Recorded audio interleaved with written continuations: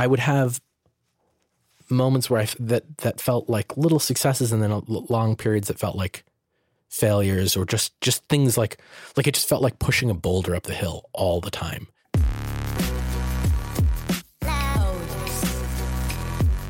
If you're a person who's heard the word no from a boss, an ex, a team that cut you, a job market that didn't want you, an accident or diagnosis that left you debilitated and depressed, or felt paralyzed by any setback that you just weren't willing to accept, this is the show for you, because it'll teach you what my dad always taught me, that failure is just opportunity in disguise.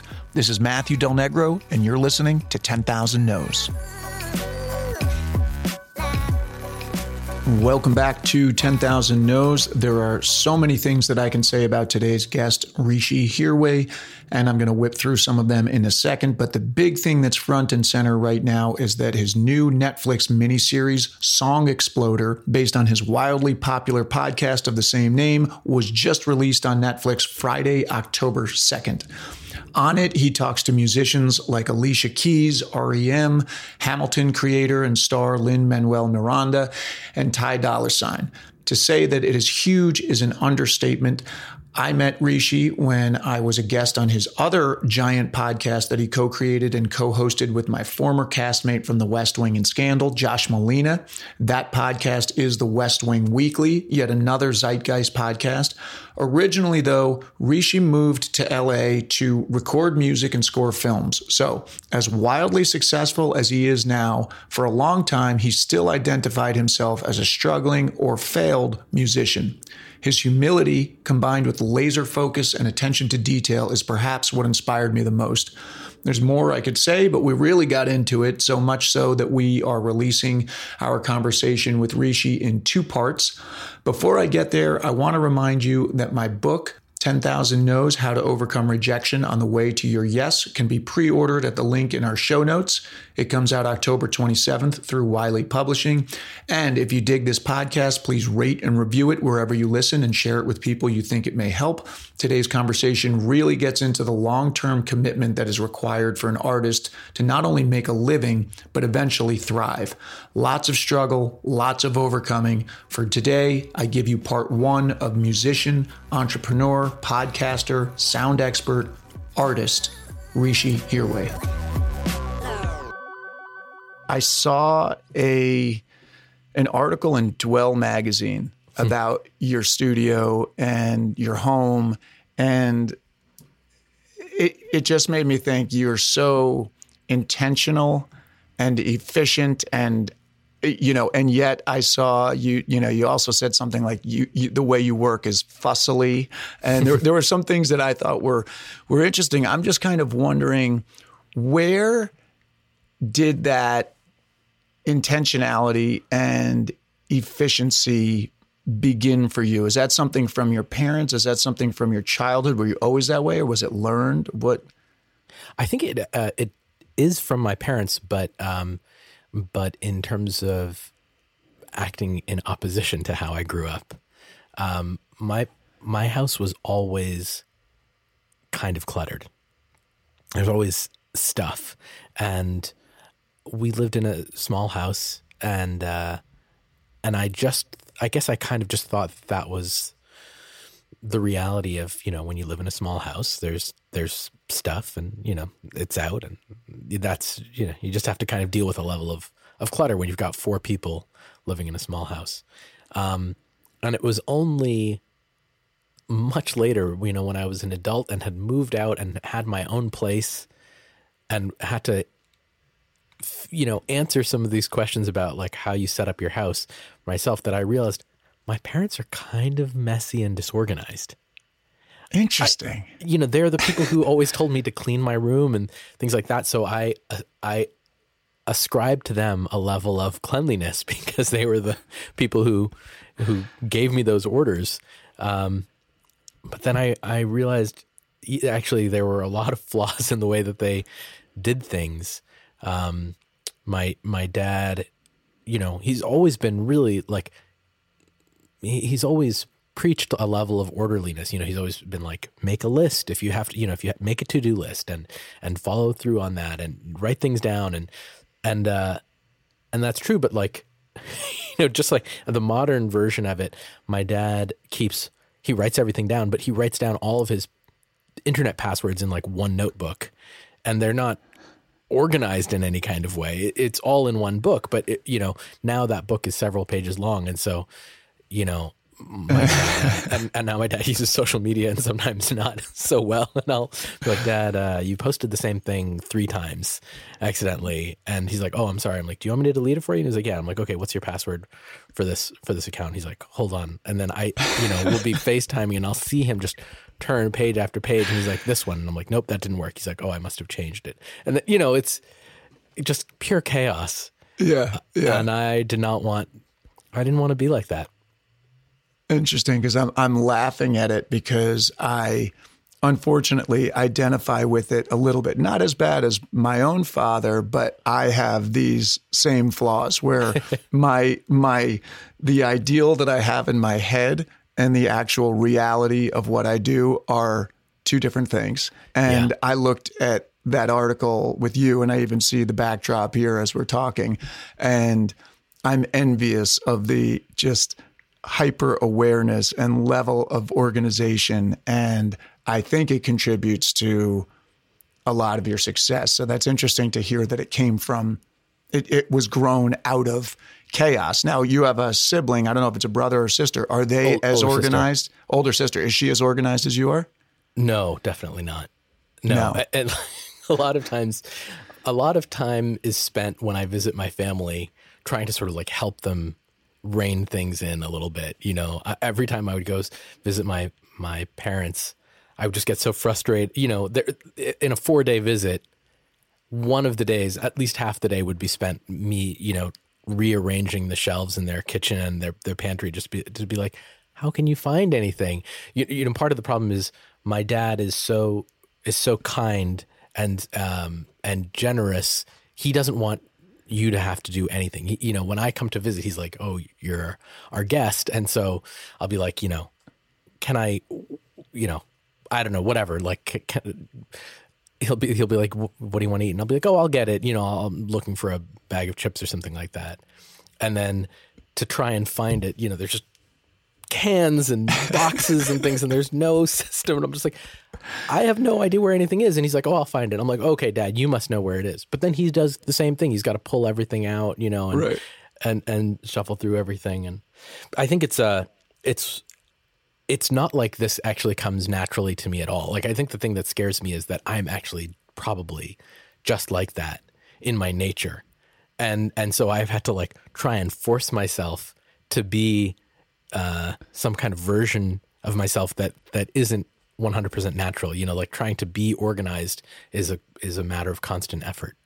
Interesting. Even now, like it has not gotten to cruise control where you're just, this is the way you are. I would imagine there are systems and hacks, even in some of the articles I read about you, where there are certain, keyboard shortcuts, just seeing, that kind of thing, just seeing how you operate, that it must be easier than it was, say, 10 years ago, 15 years ago. But you still kind of think of yourself as not that. That's kind of inspiring to me, actually, because it means there's hope for the rest of us if this is not your natural default. Yeah, I think the thing that's helped me a lot is realizing that systems are there for a reason. Like you can create organizing principles, and then you can try and follow those as well as you can. And then eventually it starts to fall apart, but at least you know what it was supposed to be. Right. There's a Radiohead song, Everything in Its Right Place. The title of it is Everything in Its Right Place. And I think about that phrase all the time. And I think about how, it goes both ways. You need to have everything everything needs to have a place where it belongs, so that when you're trying to clean up quickly, and whatever, this widget shows up and you're like, oh yeah, it goes in this drawer in this room, something like that, rather than the way that my family's house has always been and the way that my parents continue to live is just like, well, you put it away. Put it away means like you put it in a box. My dad has a system, if you call it a system, where it's like, it's time to clean up. He will take everything and just like put it in a cardboard box so that it's like away. And then I at one point I just would get so frustrated with him because I'd be like, "Where's this thing?" And he's like, "Oh, it's in this box." There was a moment where I looked. There were 3 sort of big Rubbermaid bins in a room, and I opened it up, and in every single one of the bins there would be like a smaller collection of like shoe boxes, and in each of the shoe boxes there would be whatever. There would be a pen, a paper clip, a letter, a bill, every single thing had any kind of system. And then they would just be, as one got filled, you'd put it in a bin, and then that bin got filled up, and then you get another bin, and you just keep it's like doing the that. On deck bin to be organized. Exactly. Yeah. And I would laugh harder, but I almost want to cry because there's a part of me in that. Well, the thing that really has affected it and makes me push harder to try and be better is actually my wife, who is on a whole other level from me. Yes. She is, she's just very, very neat. Like she has a different threshold for neatness than I do. And so in our house, between the two of us, you're I'm the messy mess. one. Yeah. And so I kind of have to rein it in for her sake. Interesting. So she's made you better in that arena. Yeah. So this kind of plays into, and I want to dive into Song Exploder. I want to dive into West Wing Weekly, but I'll almost hold back. But I just want to say one thing, which is that's kind of the beauty of you, as I see it, is this kind of, you have both sides to you. It seems like you have that organized business mind, strategic, intentional, and yet you also have, from what I've observed, a love for the spontaneous and a love for just, I would imagine that bleeds into your music, a lot of practice to be able to be free, structure and freedom. So you're saying that you weren't really this organized until a little bit later. You went to Yale University. You're no slouch in the academic arena. So if you were not as organized back then, now it seems like that's one of your superpowers, the strategy and organization. But obviously you were doing things pretty well back then as well, just to get into Yale. What was it? I know you're an intelligent guy. What would you, like your upbringing kind of in school, what was what were your interests? How early did music become a part of your life, and how academic were you? Music became really important to me as part of my identity, I think, somewhere in middle school, and then really in high school. Like in middle school, being in the school band was, one of the things where I had a lot of fun. And I was in the percussion section. I played piano. And so it was me and then, the 6 guys who were also playing drums, and, they would have to take turns on the drum set, and everybody else would play like the bass drum. And then there was another person came in, a girl came in to play piano. And so then I was sort of now I was cycling through, the rest of the percussion section too. So I would sometimes have to play bass drum or whatever. And that was how I started playing drums. And then in high school, I started playing drums in bands for real. That became my main instrument. And that was when I really, really fell in love with music. Yeah. And what was it about the music? Was it the camaraderie, or was it the music itself? Was it a combo? Was it belonging to a group of musicians and artists? I think at first it was just me, so I played piano. I grew up playing piano. And then when I was in high school, I was taking piano lessons. Like I took jazz piano lessons at school, and the jazz piano teacher. So I went to a private school on a financial aid, and the part of the financial aid package was that you could also get financial aid for private music lessons. So through there was like a special separate kind of division of the financial aid department that was just for that you could apply to, and it was a really wonderful thing that they did. So I could take private piano instruction from they had a bunch of piano teachers, and one of the teachers was the jazz pianist. And I would take lessons from him. And he also was separately in a band with a upright bass player and a drummer. They had a jazz trio. And the two of those guys also taught jazz at my high school.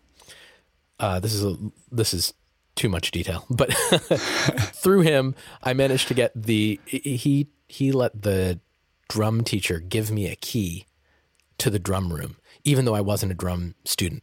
And so I had basically like access to these drums whenever I wanted, which was normally reserved for other people taking drum lessons. But you'd have to pay more. You'd have to pay for a whole other teacher if you wanted to have access to the drum lessons, and that was but you outside did not. Of the bonds. Yeah, but you had that access. But I had that access just through them. So it was really sweet and generous, and so I would go in there, and the way I learned to play the drums was by just like having my Walkman, having a tape of my favorite songs, and then just playing along with that, like just trying to play the songs over and over again.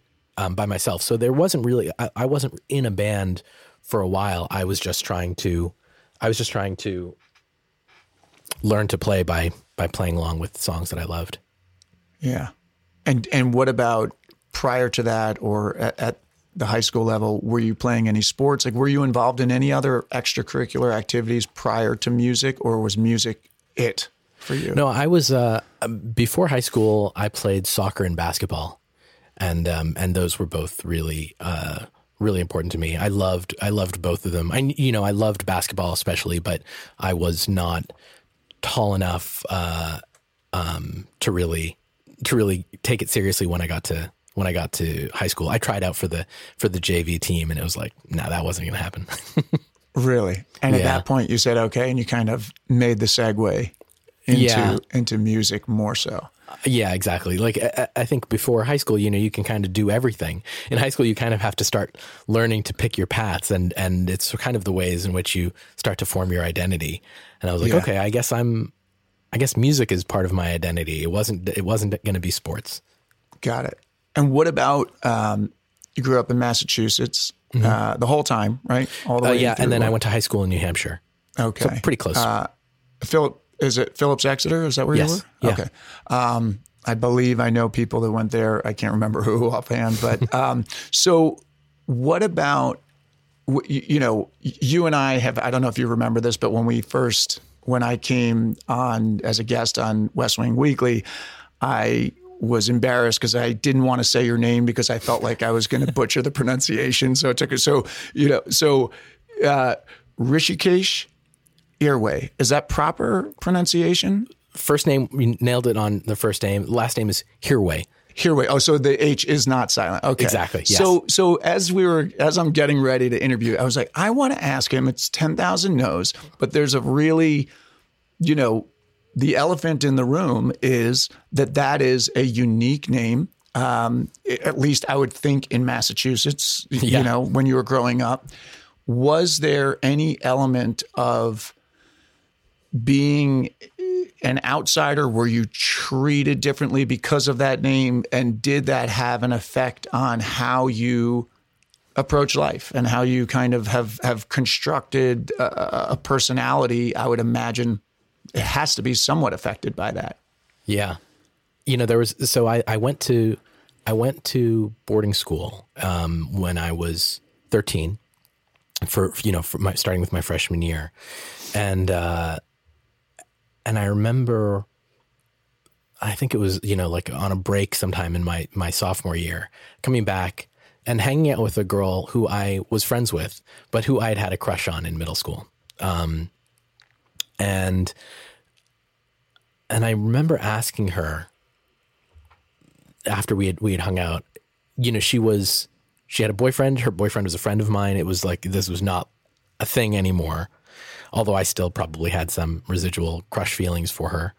I definitely did. But I asked her, I was like, I had a crush on you then. And I asked her if I was like, do you think that the fact that I was Indian, that I didn't look like everybody else in our school, because I grew up in Peabody, Massachusetts, and it was predominantly white. I was like, do you think that affected whether or not you I think I made it more general. I was like, do you think that changed how girls saw me in terms of like whether or not I was like a viable option, or, like, or something, like they could even consider me as someone to be attracted to. Right. And she said, I think it probably did affect things. It probably did make a difference. Yeah. And it, like, I only asked the question because I had a suspicion, or I had some kernel of the thought, but hearing her confirm it, not so much in the moment, but I think at a larger macroscopic level really affected me. I realized, I was like, oh, okay, this is, it's just not fair, yeah. But that's what it is. So I think that, I was 15, I think when I had that conversation, and I think, it definitely stayed with me.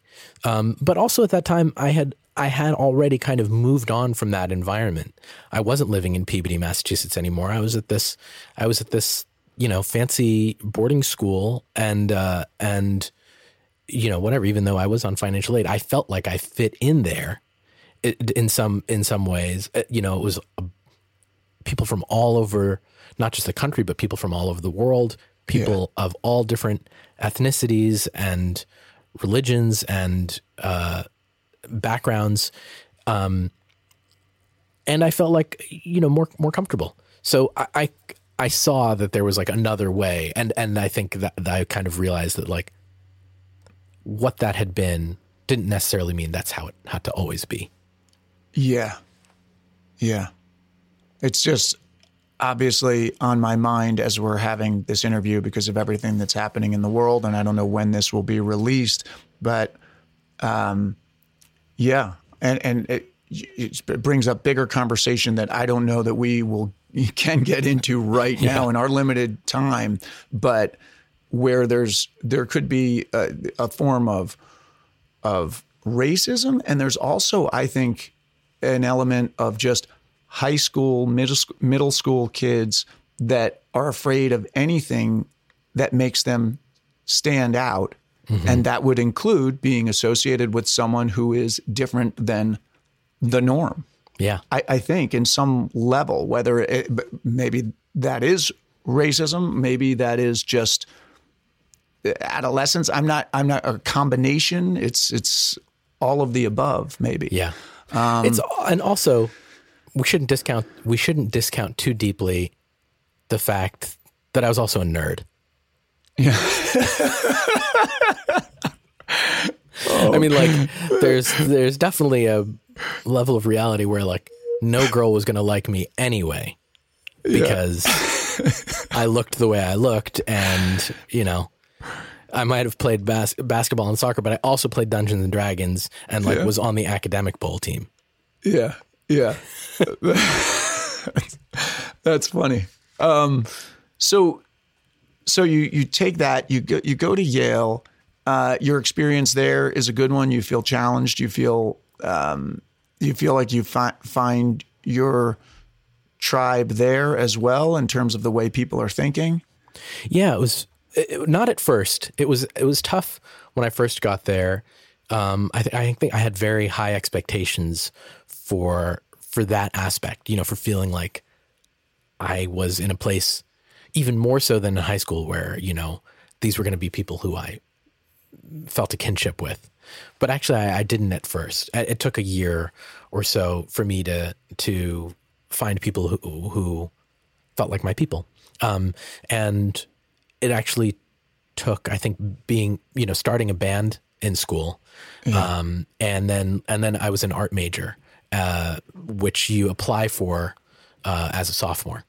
So it was really like my sophomore year that I started to feel comfortable there. My freshman year was a little bit rough. I felt like a bit of a fish out of water. I felt like everybody was, everybody else was having a good time, and I couldn't quite figure out what the groove was.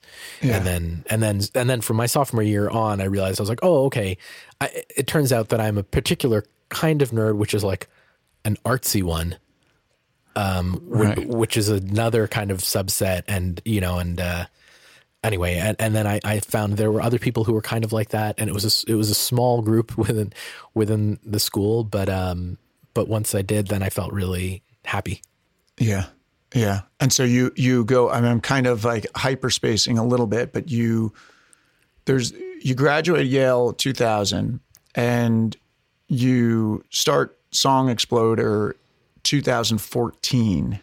So there's a big gap in there. And not that we need to cover all of it, but I'm just wondering, like, between one observation is just 2014 for a podcast is still pretty early in the trend. I mean, now everybody knows the term. Actually, still people don't know the term podcast, but I would say a lot more know now than from when I started. And when you started, it was, I certainly don't think I had heard the term. So you were ahead of the curve.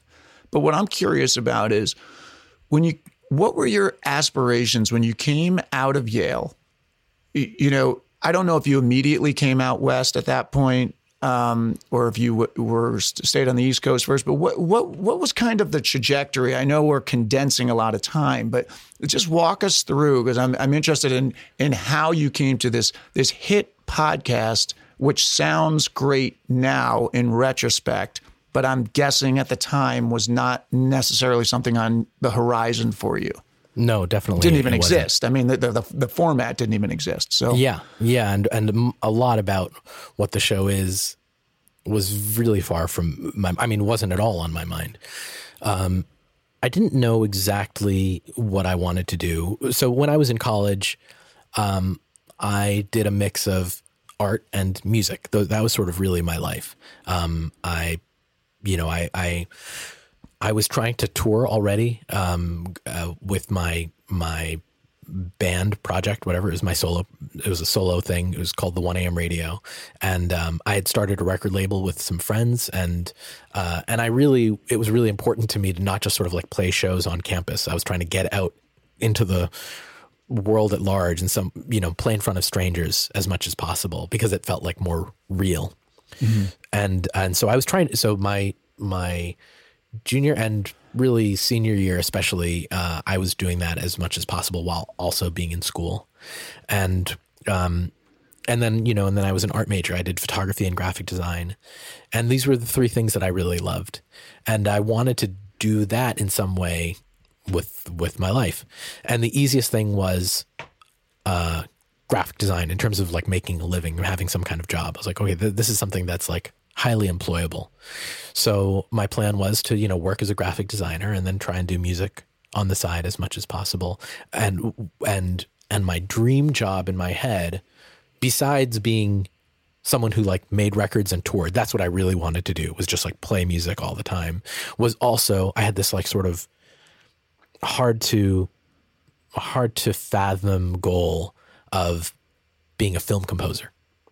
I didn't really know what that meant, but I loved that idea. I had actually originally started college as a film studies major. And I wasn't totally sure even what that meant then to you, but I was just like, film, yes, that's exciting. Like as a freshman, I was like, that's what I want to do. And then it turned out, being a film studies major in college is like just writing a lot of essays. And I wanted to like make stuff. That's how I ended up being an art major instead, because that was like the place where you could make things. Yeah. So I left school with these kinds of ideas in my head and wanting to figure out how to get there. And I got a job. I left school and I went on a long tour with my friend, playing shows as the 1 a.m. Radio. And that was like my first thing out of school. Went on the road for like 6 weeks, and it was awesome.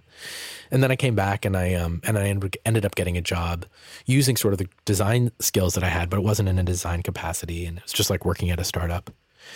And I actually got in touch with Josh Molina for the very first time because of this desire to be a film composer.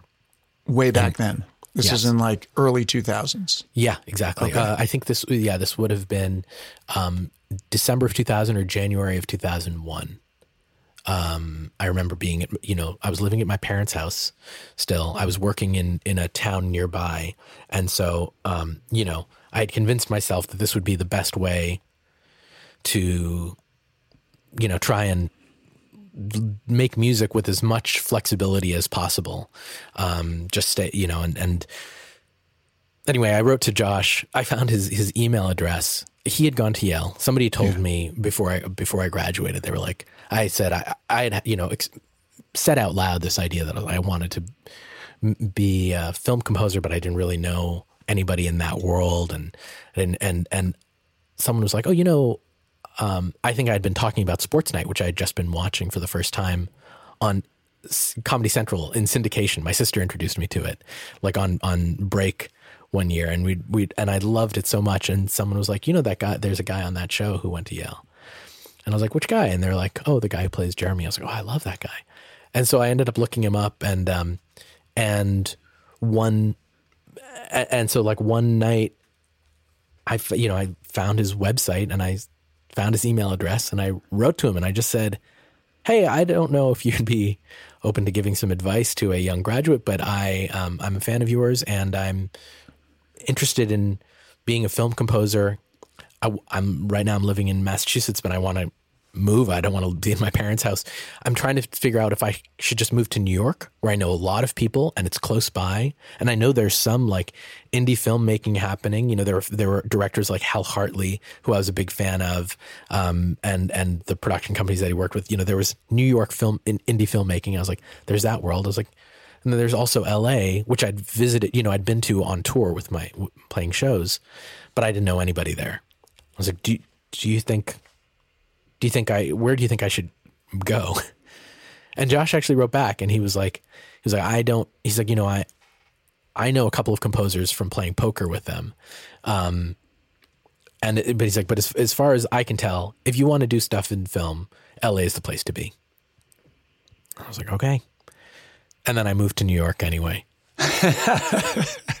How long did you live in New York before? Not even a year, maybe like 9 months. It was not the place for me. Yeah. And then eventually I moved to LA in 2002. And tried to do film composing stuff while also trying to do my band. Yeah. And, it was kind of tricky to figure out trying to do both, and I couldn't actually figure it out. So I ended up just focusing on the band more. I did a few. You did, yeah. Yeah, I did a few gigs here and there. I worked as an assistant to a composer.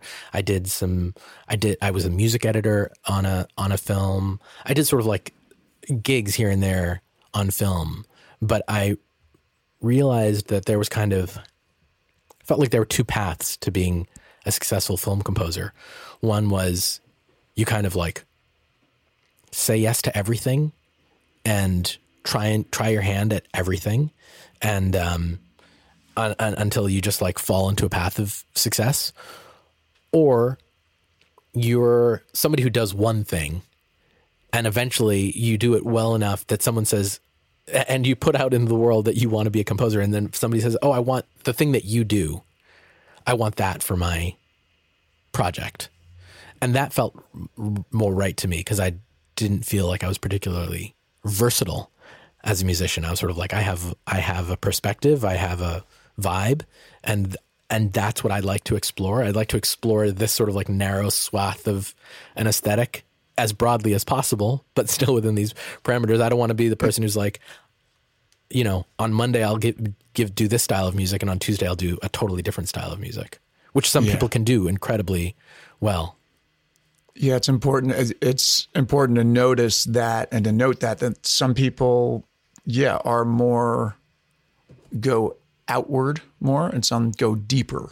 And to know that at that age is really important. And as I'm hearing you kind of talk through this time period, almost stumbling through in some way, there was some quote, and I don't have it in front of me, where you said, they asked about like, do you have any sideline gigs or sideline, hobbies? And you said, I feel like my life is just a combination of sideline things put together.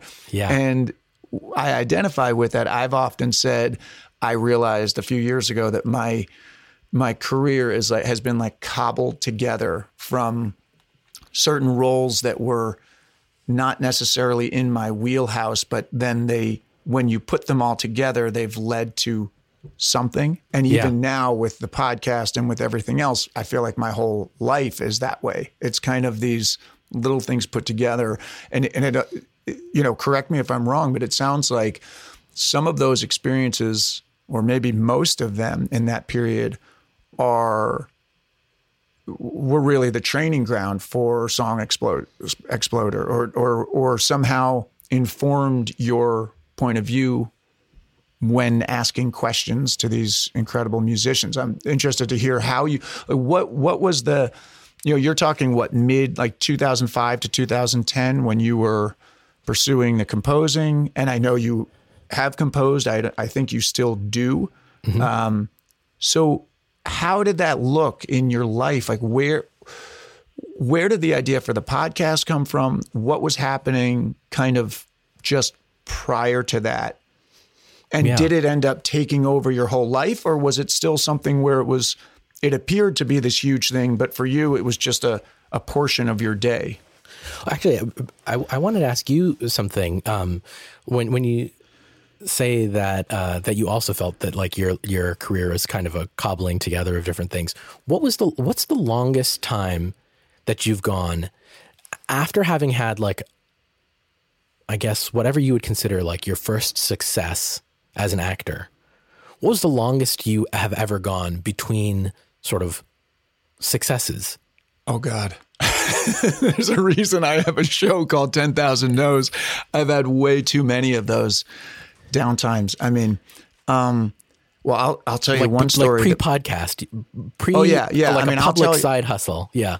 I'll tell you, a public side hustle. Well, no, I'm saying pre-public side hustle, like pre-public. Okay, so I'll tell you what I did. I bartended for a long time. It took me a long time to make money as an actor.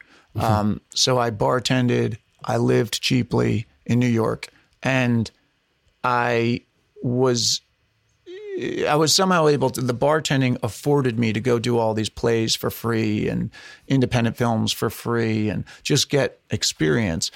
The biggest break that I had, I call it early on, but really it was, I got the job the end of 2001 and I had moved into the city beginning of 95. So that's, 6 or 7 years later, was The Sopranos. And that was really the first time that I was able to say I'm an actor without explaining to everybody what I did. I mean, it really took me so long because I'd say I'm an actor, but I bartended at Blackfin and Turtle Bay and, California Pizza Kitchen. It was always an explanation. Yeah. And then finally there was this external validation that allowed me to, they actually knew the show. So they would point me out. Now, what people don't realize is that I really didn't make a lot of money on that show at all. And I came out to LA shortly thereafter, got married right around that time, and had a lot of fanfare, but really big goose egg after like 4 months out here. I thought I was coming out here and like my life had changed, and there we go. Went back to New York and actually had to get back behind the bar after Sopranos, which you can imagine is a bit of a blow to the ego and a bit of a blow to this vision that I thought I paid my dues for 6 or 7 years. I got this break. Let's go. And all of a sudden I'm back. In that time period, I believe I started coaching beginner actors and doing like a scene study class. And I just loved it. I actually loved teaching. And I didn't put this together until recently that really the thing that I enjoyed about coaching and teaching were really the seeds to the podcast. Right. That's what it is. I mean, this is just like a virtual version of kind of what I was doing. You're watching people's work, acting classes, I always say, are like the most pure form of acting. And then when you get an actual gig, it's like taking an acting class and doing it up on like a skyscraper being erected in New York City and you're 80 stories up on a steel beam with things swinging. And that's what it's like being on a set. You know, try to be pure there. You know, so really that's, I guess that was like the little sideline gig. And then there were just periods, you know, after West Wing, I came out here and West Wing brought me out. I was here for pilot season, got something that turned into more than I thought it was going to be. Was brought back out. I had that. I had another job in Canada at the same time. I thought, oh my God, LA is amazing. And then both of them ended. And I went for, I think, 8 months with no work. Yeah. But at that point, I had made a decision. I'm not going to try to, you know, nickel and dime my way out of it. I'm going to collect unemployment and feel the pain. Yeah. And just audition for whatever you can. And get the next gig. And it took me a long, long time. And then finally I got this pilot that Guy Ritchie was directing, which ended up not going. But then other things kind of came after that. And it's been a very, very bumpy road. The last 3 years have been the best, but really it was a bumpy, bumpy road, you know? Did you ever? I love how you've turned the tables on me here. Did you ever? I must have been getting close to some sensitive stuff in there. Well, these are questions that I've had for a while. So I'm using your time to get the information that I want. Was there a time when you felt like you were closest to abandoning that idea of just gritting it out? Like maybe not in that first 8 months, but like later where you're like, okay, once again, I'm in the position of like looking for work. Yeah. There have been many, there have been many times I've said this, I feel like I've probably said this several times on this podcast. There are many times where if I were smart, I would have quit. You know, the external world was not necessarily backing me up. And yet every time I was so close to collapse that I thought maybe I'm not going to make it this time, something would come through. Just a job. I remember on one birthday when I was still in New York, I remember talking to my dad on the phone. I specifically remember this. It was post Sopranos, and I was on the phone. I was in Central Park, and I was like, I really don't know. If I can pay, like, I don't know, am I going to pay my mortgage this month? And I got off the phone, went back, and in the mailbox was like now granted, it was a tiny little spot that anybody who lives in New York would know. It was like the square footage of this piece of paper, but it was ours, you know? Yeah. And we loved it. But I got back, and that I had residual checks like for almost exactly what I needed to come up with.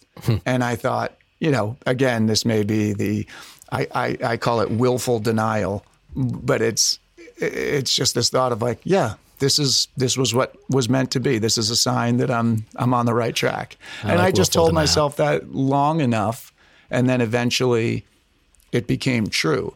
But it feels to me, and to most people in this industry have taken their knocks in some way, shape, or form. But it feels to me like I really did feel like I took a lot of knocks to the point where, you know, I had other skill sets that probably could have been monetized in other industries, and just, I don't know, it just never felt right, and I just stuck it out.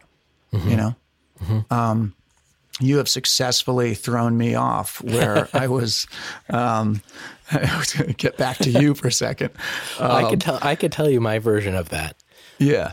You know, I kind of came up in music a little bit in like a DIY punk scene while I was doing, the kinds of shows that I was playing at the end of college and afterwards, especially, were like a lot of sort of like basement punk shows. I ended up becoming friends with some guys who were in a moderately successful punk band, and we would tour together, even though our music didn't sound anything alike.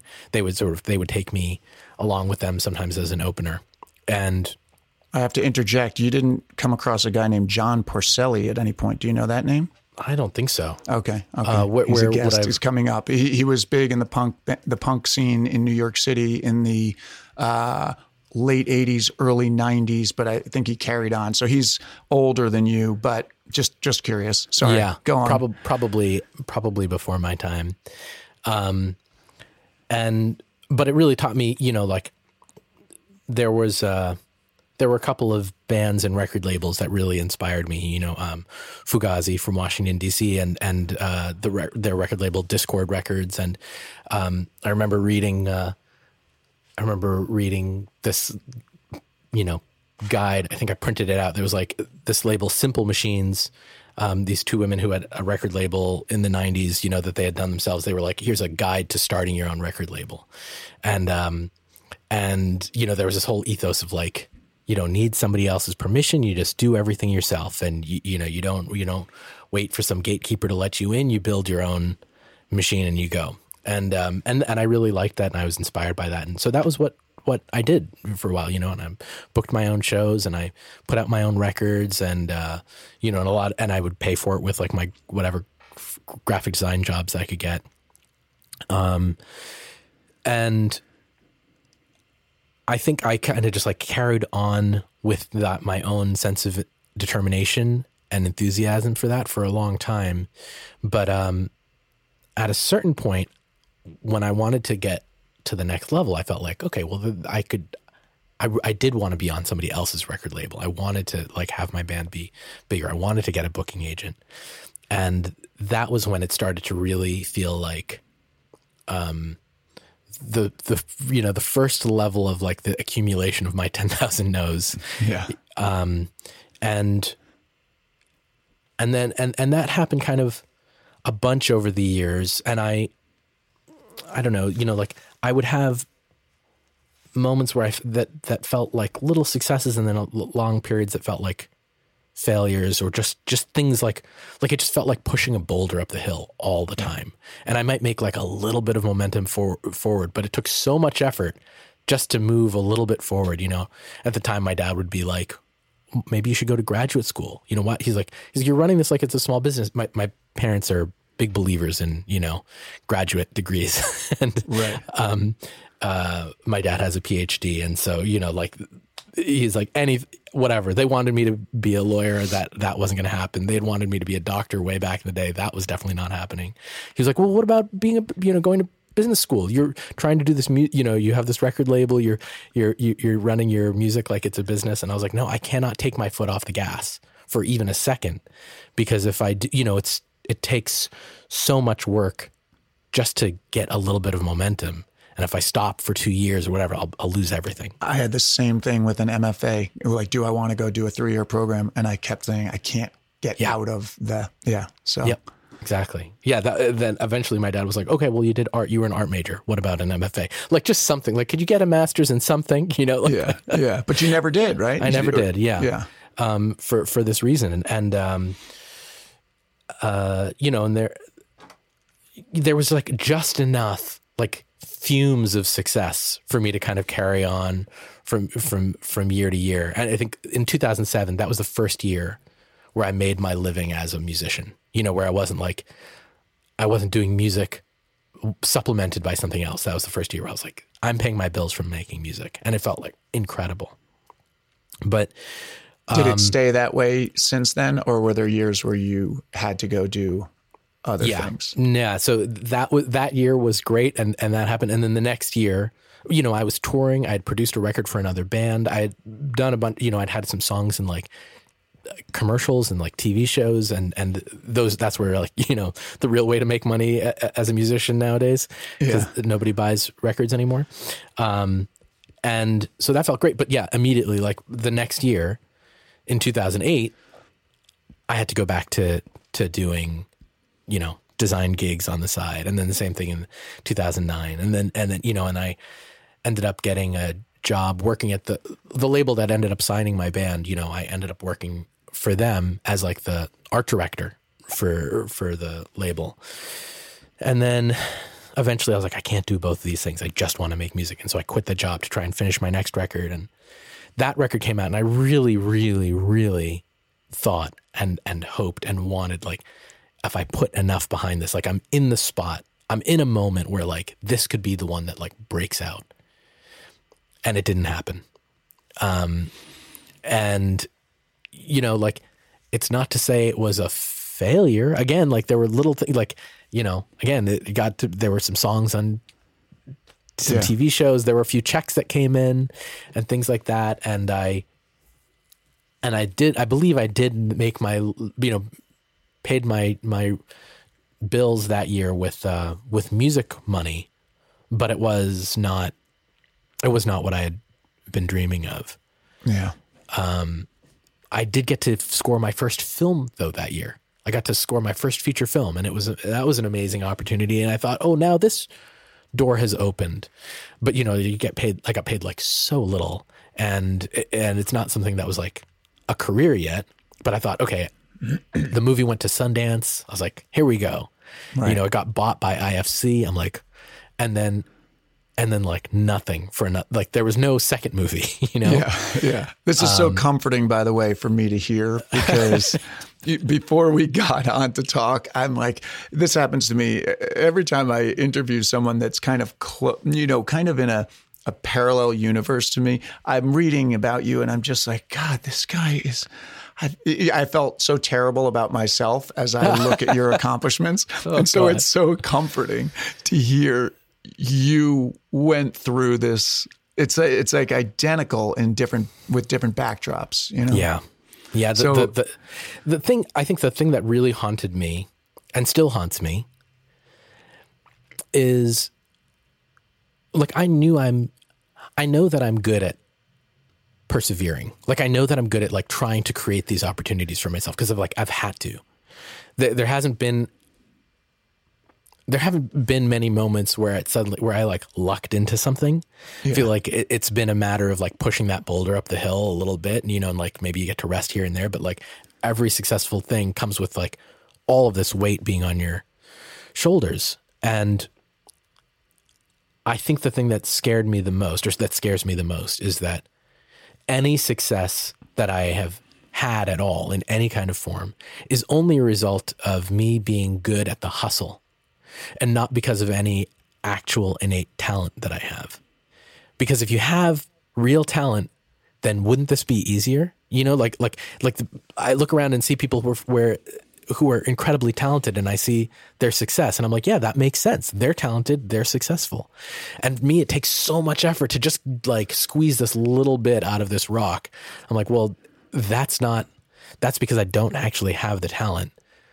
But I was able to carve out this little bit because, you know, whatever, like I'm trying to be a good salesman, which is not the same thing as talent.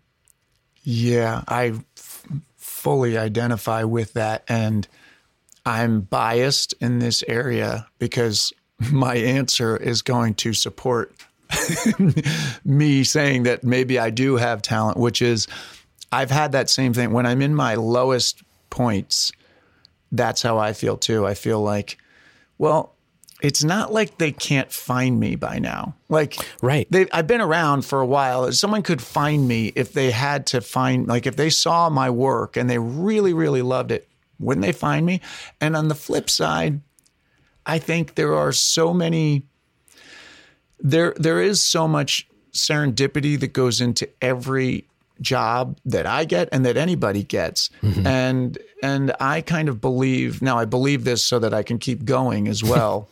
So there's an ulterior motive to this way of thinking. But I kind of think for someone like you or someone like me who keeps creating opportunities for themselves, what you're doing is just giving yourself more shots at the hoop so that one of them you may hit. And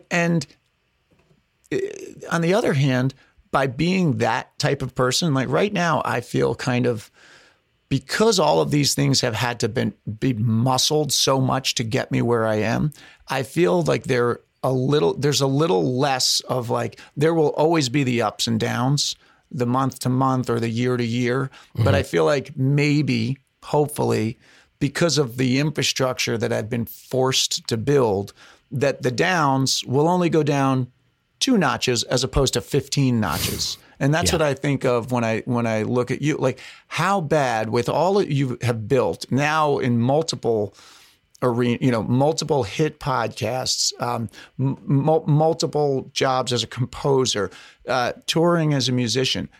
How far down can it really go? It will go down. I mean, you'll have nice years and you'll have not as nice years, but because you've been forced to do the things you've done, there's a little more certainty. There's never any certainty, but I look at that and I think, is that maybe more peace of mind as a human than someone who's fully got the talent, but they're either on 110 or they're on, 7 versus, being on 95 for a lot of the time, going down to 75, maybe coming back up to 80, I don't know. Is that a better life for you?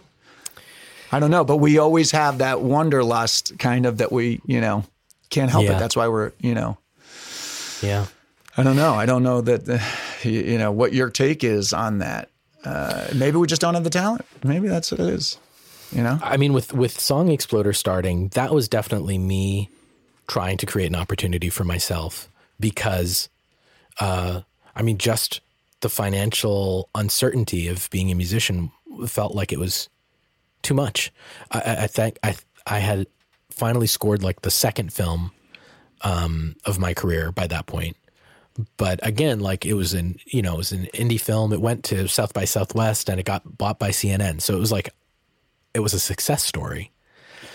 But it was the kind of thing where it was a small film and I did not get paid very much, especially considering how many hours went into it. And again, like with the first film, there was no next film that was kind of like in the wings because of it. And I was going to have to grind just as hard. I like worked so hard to get that movie. It was it was directed by a woman named Penny Lane who had done a short film that I had seen at a film festival and I loved. And I wrote to her and telling her how much I loved the film. And I like signed up for a newsletter. And in one of her newsletter issues, she had mentioned that she was doing this film about Richard Nixon. And I wrote to her and I was like, do you have a composer for that movie? I love that era of American politics. And if you don't have a composer, let me know. I would love, cause she had not done a feature before. And so I was like, maybe she doesn't yet have like the person in her life, who does this. Right. And I'd never met her. I had just written to her before and telling her how much of a fan I was. And so, she was like, oh, we have some people in mind, but you're welcome to audition for it. And, and there were like 10 people auditioning for it and I ended up getting it. And that felt great. But like I had to go through a few rounds to get it. I had to really, push to land that gig. And so the idea of doing that again for film number 3, I was like, well, how long is it going to take? I don't know. Yeah. So this is 2013 when that film came out. And at that point, the last 1 AM radio record had already been out and I'd done my touring for that. And I had kind of was sitting now in this feeling of like, well, that record was not a success or whatever. It wasn't like a breakout success. Artistically it was, but career wise, it wasn't. Yeah. Well, career wise, it wasn't career changing. And so then, the thought that maybe the thought creeps in inevitably that like, well, maybe it also artistically wasn't that much of a success either. Yeah. When you start to make your art, your living, when you can't make a living from your art, you start to question the merits of the art that you're doing. Yeah. Which is a bummer. And it's not which really doesn't make sense. If you look at Van Gogh, you look at, history, doesn't make sense. It's actually not true. But we'll believe anything that will pummel us. Yeah, exactly. And especially in LA, when you see, again, like it's really easy to equate commercial success with artistic merit. And if you don't have one, that means you don't have the other. So I was trying to figure out what I was going to do next. And I decided that year I was going to I was going to finally take my foot off the gas of my music career and of the 1 a.m. radio specifically, and allow myself to be open to other ideas that I'd had or other possibilities, and just like have a year of like planting seeds instead of just trying to harvest the same crop, the same crop of my 1 a.m. radio or film scoring seeds, and just see what else was out there. Okay, folks, we are cutting it there for this week. Next week, we'll be back with part 2 of this conversation, as well as our top 3 takeaways. Thanks again to Hrishi. I hope all of you are inspired and are going to check out Song Exploder on Netflix, as well as more information about Hrishi in our show notes at 10,000nos.com. Share this episode with your friends and followers. If you think it can help them in some way, leave a review or take a screenshot on your phone and post it to Instagram. Tag at 10,000nos and at Matty Dell so we can thank you. If you're not already, follow at 10,000nos on Instagram and connect with us at 10,000nos.com to be added to our mailing list. And don't forget to tune in for our brief little Monday morsels to kick off your week. See you soon.